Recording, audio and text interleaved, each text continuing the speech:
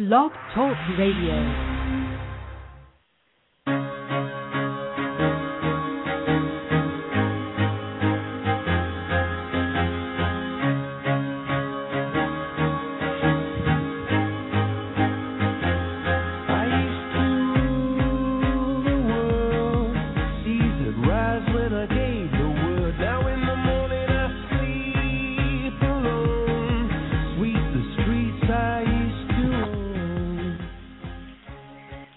That's my cue. Well, welcome, everyone.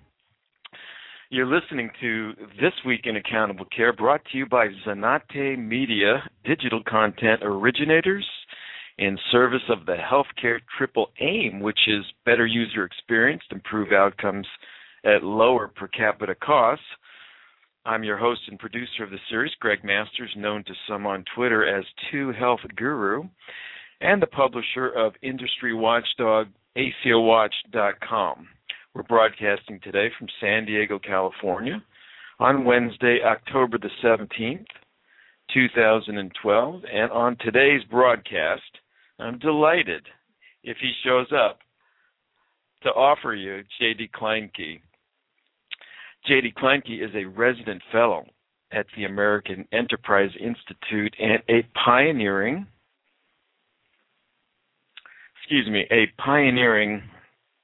healthcare information entrepreneur, medical economist, author, and business strategist.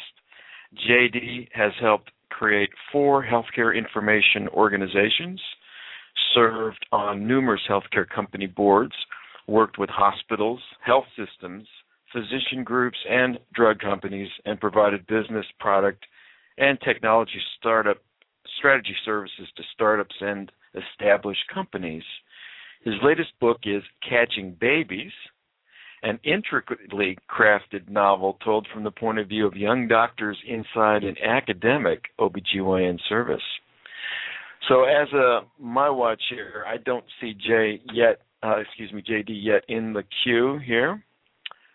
So let me apprise you that I have been after JD some time to go on the record with his insights into the health reform conversation.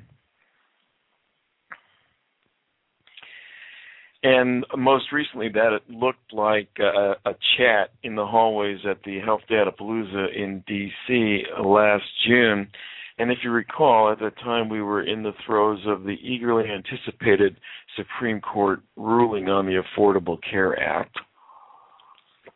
At that time, JD thought it would be best to wait for some kind of decision so we would have clarity as to which way the wind was going to blow here in health reform, whether the Affordable Care Act was going to survive intact or it was going to be selectively deconstructed. Let's see here. So I think I have some pinging going on here, but it's not from JD. Anyway, that decision, obviously, we're beyond the decision. We know it's standing, the Affordable Care Act, and it has direct implications for the accountable care industry, both in macro and micro terms, local footprints versus sort of national broad brush initiative. Yet we are, I think I'm being joined now by J.D. Kleinke. Let's see if that's J.D. J.D., is that you?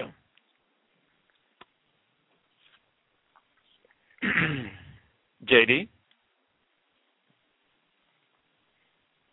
Am I muted? There you go. I hear something now. I'm not J.D. JD. I thought I was muted. I'm just calling in. Great. Okay. Thought I'd check, but glad to have you. So I will go ahead and put you on mute if you don't mind it for the time being. Yeah. I met JD a couple of weeks ago at the Health 2.0 conference, and I follow his work, so I just thought I'd call in, listen in. Well, great. Who's talking?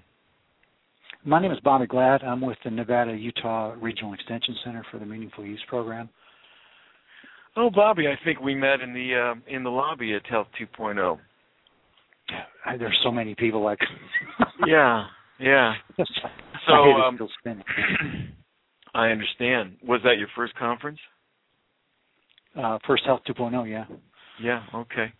Great. Yeah, it's a lot of intensity there. So we are waiting for JD to show up, and thanks for calling in. Hopefully he'll make it here. But I was going through the background as to the context for this chat, and it had to do with essentially what we were looking at back in June, which was the impending Supreme Court decision on the Affordable Care Act. We're past that. We now know that what we're looking at. Okay, I think JD has joined the conversation. Okay. JD, is that you? Greg. It is me, Greg. Sorry, we're running a little late today. Okay, great. Well, thanks for showing up. And I was just going through, read your background, bio, and introduced the context for the chat today, primarily the conversation we had in D.C. Before the Supreme Court had ruled on the Affordable Care Act. So now we're on the other side of that. And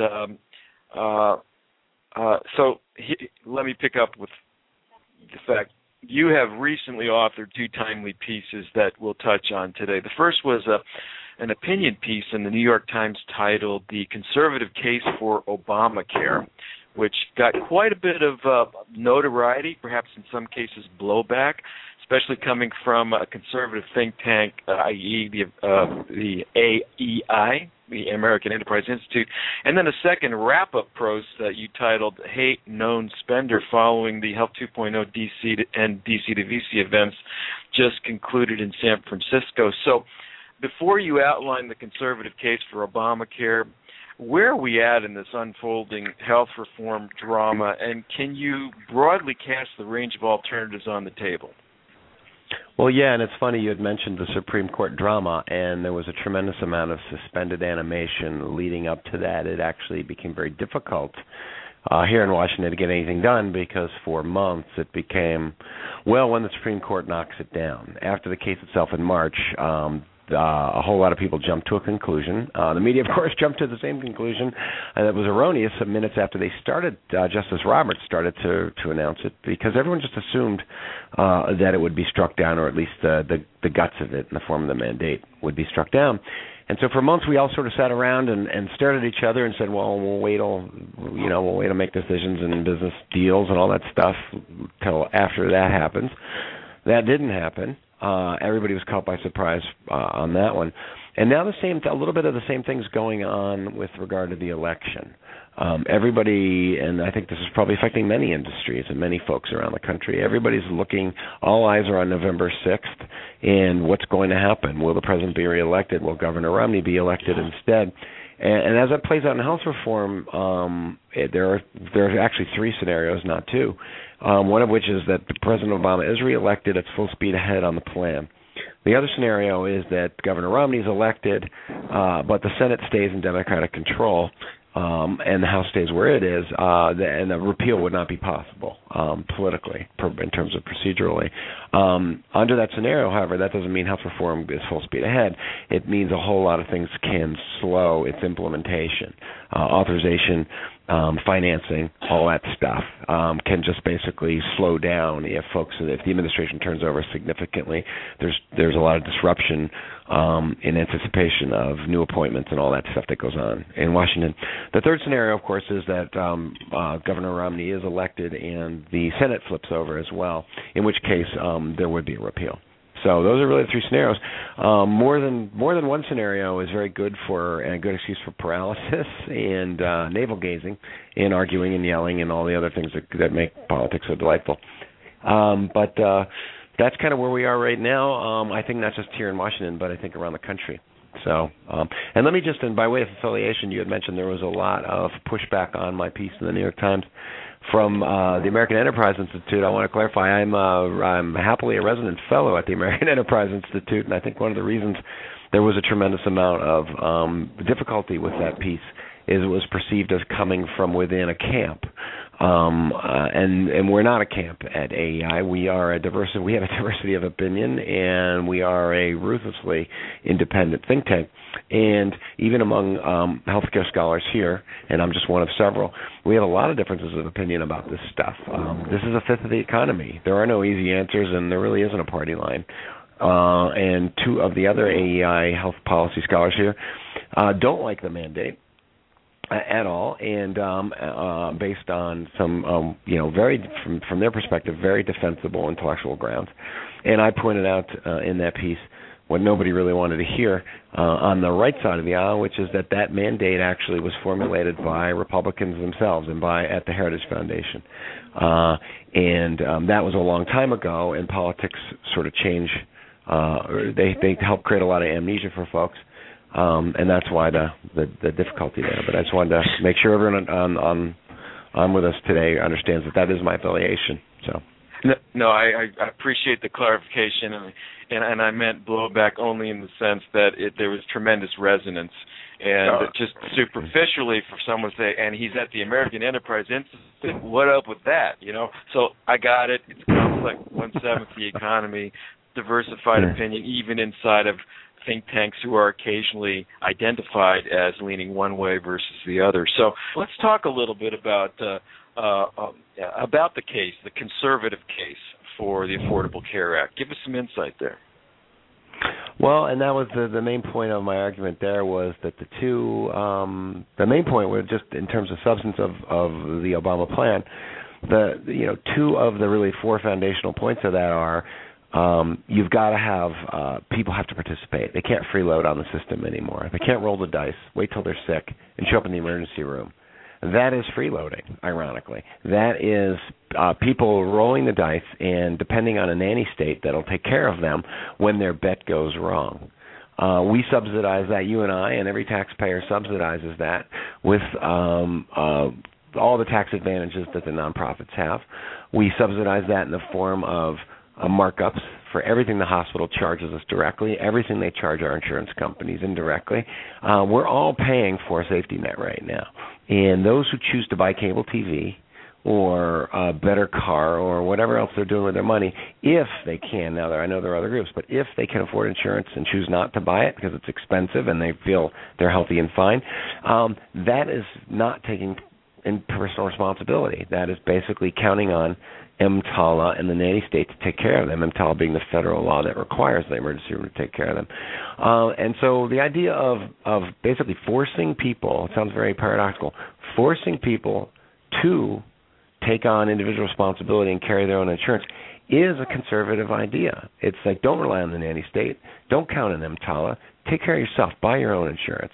Now, there are people, obviously, who can't afford it. We got to deal with that. And there are people who have been excluded from the system because they're sick, and we're taking care of that as well. That is one of the other four foundational corners of Obamacare. I'm really pointed out that the idea of having people buy their own insurance is actually a fairly conservative idea. The second point of those 4 points that I made in the piece that got people very worked up was I argued for the exchanges, that the idea of people going into an organized market, being able to see what they're buying with their own money, look at competing plans, Cigna versus Aetna versus United versus, say, a local provider-owned plan, and making that choice for themselves, knowing what the benefit is, because that's another thing that goes on in Obamacare, is we have a very clear sense of what we're buying, which is very not the situation for most people buying insurance today. And then they can price shop. They can figure out, I like Cigna's plan, I don't like Aetna's plan. I want more deductible here, and I want a lower cost share over there, or whatever it is. The idea of actually of fixing what, to me, is a very opaque, difficult, broken, limited market, especially for individual insurance, but certainly for small group insurance, and offering people more choices and giving them transparency and mobility does catalyze market forces and transparency and mobility and choice, all those things that are hallmarks of very traditionally economic conservative ideas. You put those two things together, and really the guts of Obamacare start to sound not so much like this dreaded government takeover of health care that we keep hearing about, which is political rhetoric. It's not reality. It's political rhetoric. And it sounds a whole lot more like, let's use market forces to try to tackle this, in addition to the other pieces that correct markets, like taking care of the medical discrimination, like dealing with the fact that health insurance is out of the reach of a lot of folks. And because I was making essentially a right-wing defense of what is perceived as a left-wing takeover healthcare, I pretty much made everybody mad. Well, bravo. So it's also interesting to me that right-leaning ideas of personal responsibility and consumer choice, that the quid pro quo there is transparency, and opacity does not work. So it's hard for me to reconcile the two. So why have the best and brightest minds in the health wonk space have they abandoned their American health security Clintonian alternative in 2012 versus advocating for it back in the mid-90s? I'm not sure what you mean by they've abandoned, because I have to say, go ahead. Could you clarify? I'm not clear on that. What I mean is the individual mandate and the private market options was a response to the American Health Security Act, the Clintonian model, and he said no, that's a government takeover. That looks like and that was a government takeover. That was, and Greg, that's why people like myself were very much on record not supporting it. That was the Clinton plan in the 90s was very much a hyper-engineered top-down approach. Everybody's going to toss in their insurance card, and basically we're going to start over, and we're going to directly re-engineer markets. And that was scary to people. That truly was a government takeover, right? The Obamacare plan, despite all the scare rhetoric that's out there, most people will have exactly the same insurance provider they have a year from now. They'll have a few more benefits. They'll have no copays on some prevention, but for most people, it will look exactly like it does today. Okay, everything else is just fear-mongering, right, by politicians. The Clinton plan was very different. It asked everybody, we're going to hit Control-Alt-Delete on everybody's coverage, and that you're going to get a new card in the mail, and trust us, it'll be fine. Nobody believed that, and that's why it failed. That's why it failed politically. That's why it failed in terms of popular support, and that's why people like me who are right down kind of the middle, who believe in markets and believe in competition and choice and all that stuff, but also recognize that markets often fail and need help, abandon that approach. It was a horrendous approach. The other folks that I can speak for, the folks around me here at AEI who don't like the Obama plan, why they supported a lot of these ideas back in the 90s, it was an alternative to the Clinton plan. If the Clinton plan was the only choice we had as a society in 1993, 1994, then going to a market-based solution that involved people buying insurance privately, people buying it in exchanges and all of that stuff, that was as an alternative. And I have to say, that's the first answer. The second answer is purely political. Congress was a different animal in 1992, 1993, 1994. This stuff was sponsored by Chafee from Rhode Island and some other folks who were very much in the tradition of Rockefeller Republicans. They were centrist folks. Those kind of people they're an endangered species here in Washington. We have no middle left in American politics. Everything's been in the centrifuge. So the idea of a reasonable, balanced, market-based solution that does have some government oversight, and that does have subsidies, that sort of is a relic. And there is not a tremendous amount of political middle left to support that. We end up, as you know, in most things, if you watched the debate last night, we have two very different paths that we're on, and it's very hard to reconcile them now. Well, and again, it's interesting that Obama's opponent, Governor Romney, is the principal architect of Romney Care, which is served as a template for the Affordable Care Act.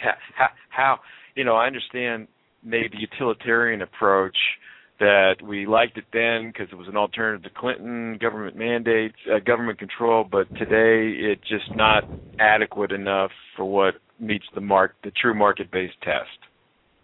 Well, and it's also, and this is something else I raised that I think annoyed a lot of people. Another point I raised that, in retrospect, given the reaction to my piece, is very much, it's about politics. not about healthcare. And somebody had said to me after reading a lot of the sort of the vilification on the internet, they said to me, you made the mistake of thinking this has anything to do with healthcare. Obamacare, the fight over Obamacare has nothing to do with healthcare. It has everything to do with political philosophy. And this could be about what color we paint the road signs, or do we declare another, federal holiday on the third Monday of April or whatever. If Obama had done that and done it by getting it through a completely unilateral political process along party lines, if it had been about, the adding a federal holiday, that would have been a government takeover of that Monday, right? It's about political rhetoric. The reason a lot of folks in this country don't like Obamacare is because it's called Obamacare, which is, of course, they try to use as a dirty word. They just it's a political victory, and frankly, and in defense of that point of view, and as a criticism to that process, I will say, if you're going to ram something through Congress along party lines and shove it down the throat of the minority party, you are going to pay for that later. You're going to have no support. You're going to be carped and you're going to be criticized. The plan's going to be demagogued and misrepresented, and that's exactly what's happened. You could say that thing contains the cure for cancer, world hunger, better, chicken in every pot. Doesn't matter what's in that plan. I can tell you, most of what people think is in that plan is not in that plan. I've read every word of it 3 times. It's 900 pages long. It's not 2,400 pages long, by the way, as people like to believe that's in that. That's the most illustrative thing about this whole process. Or problem. People believe that the health reform plan is 2,400 pages long because that's what people keep saying. And that's what Google will tell you. Go download the PDF. It's 900 pages long. It's 906 pages. So what's in the missing 1,500 pages? Well, all the boogeymen, all the things people think. God.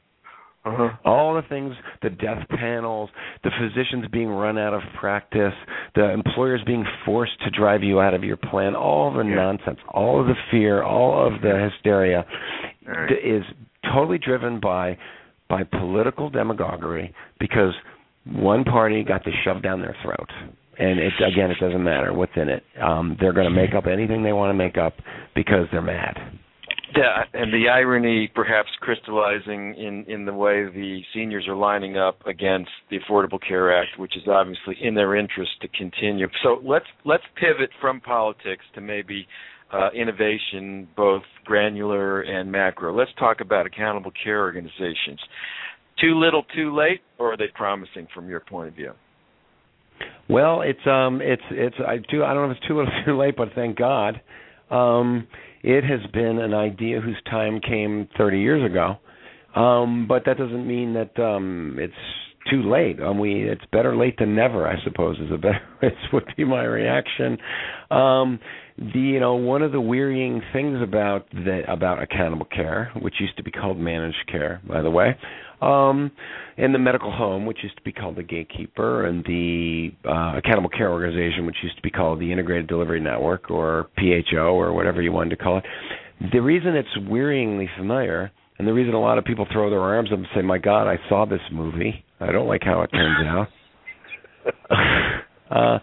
is because these are good ideas. These are every one of those ideas I just named that was formulated and promoted and sold and oversold and overpromised and underdelivered in the 90s was a good idea.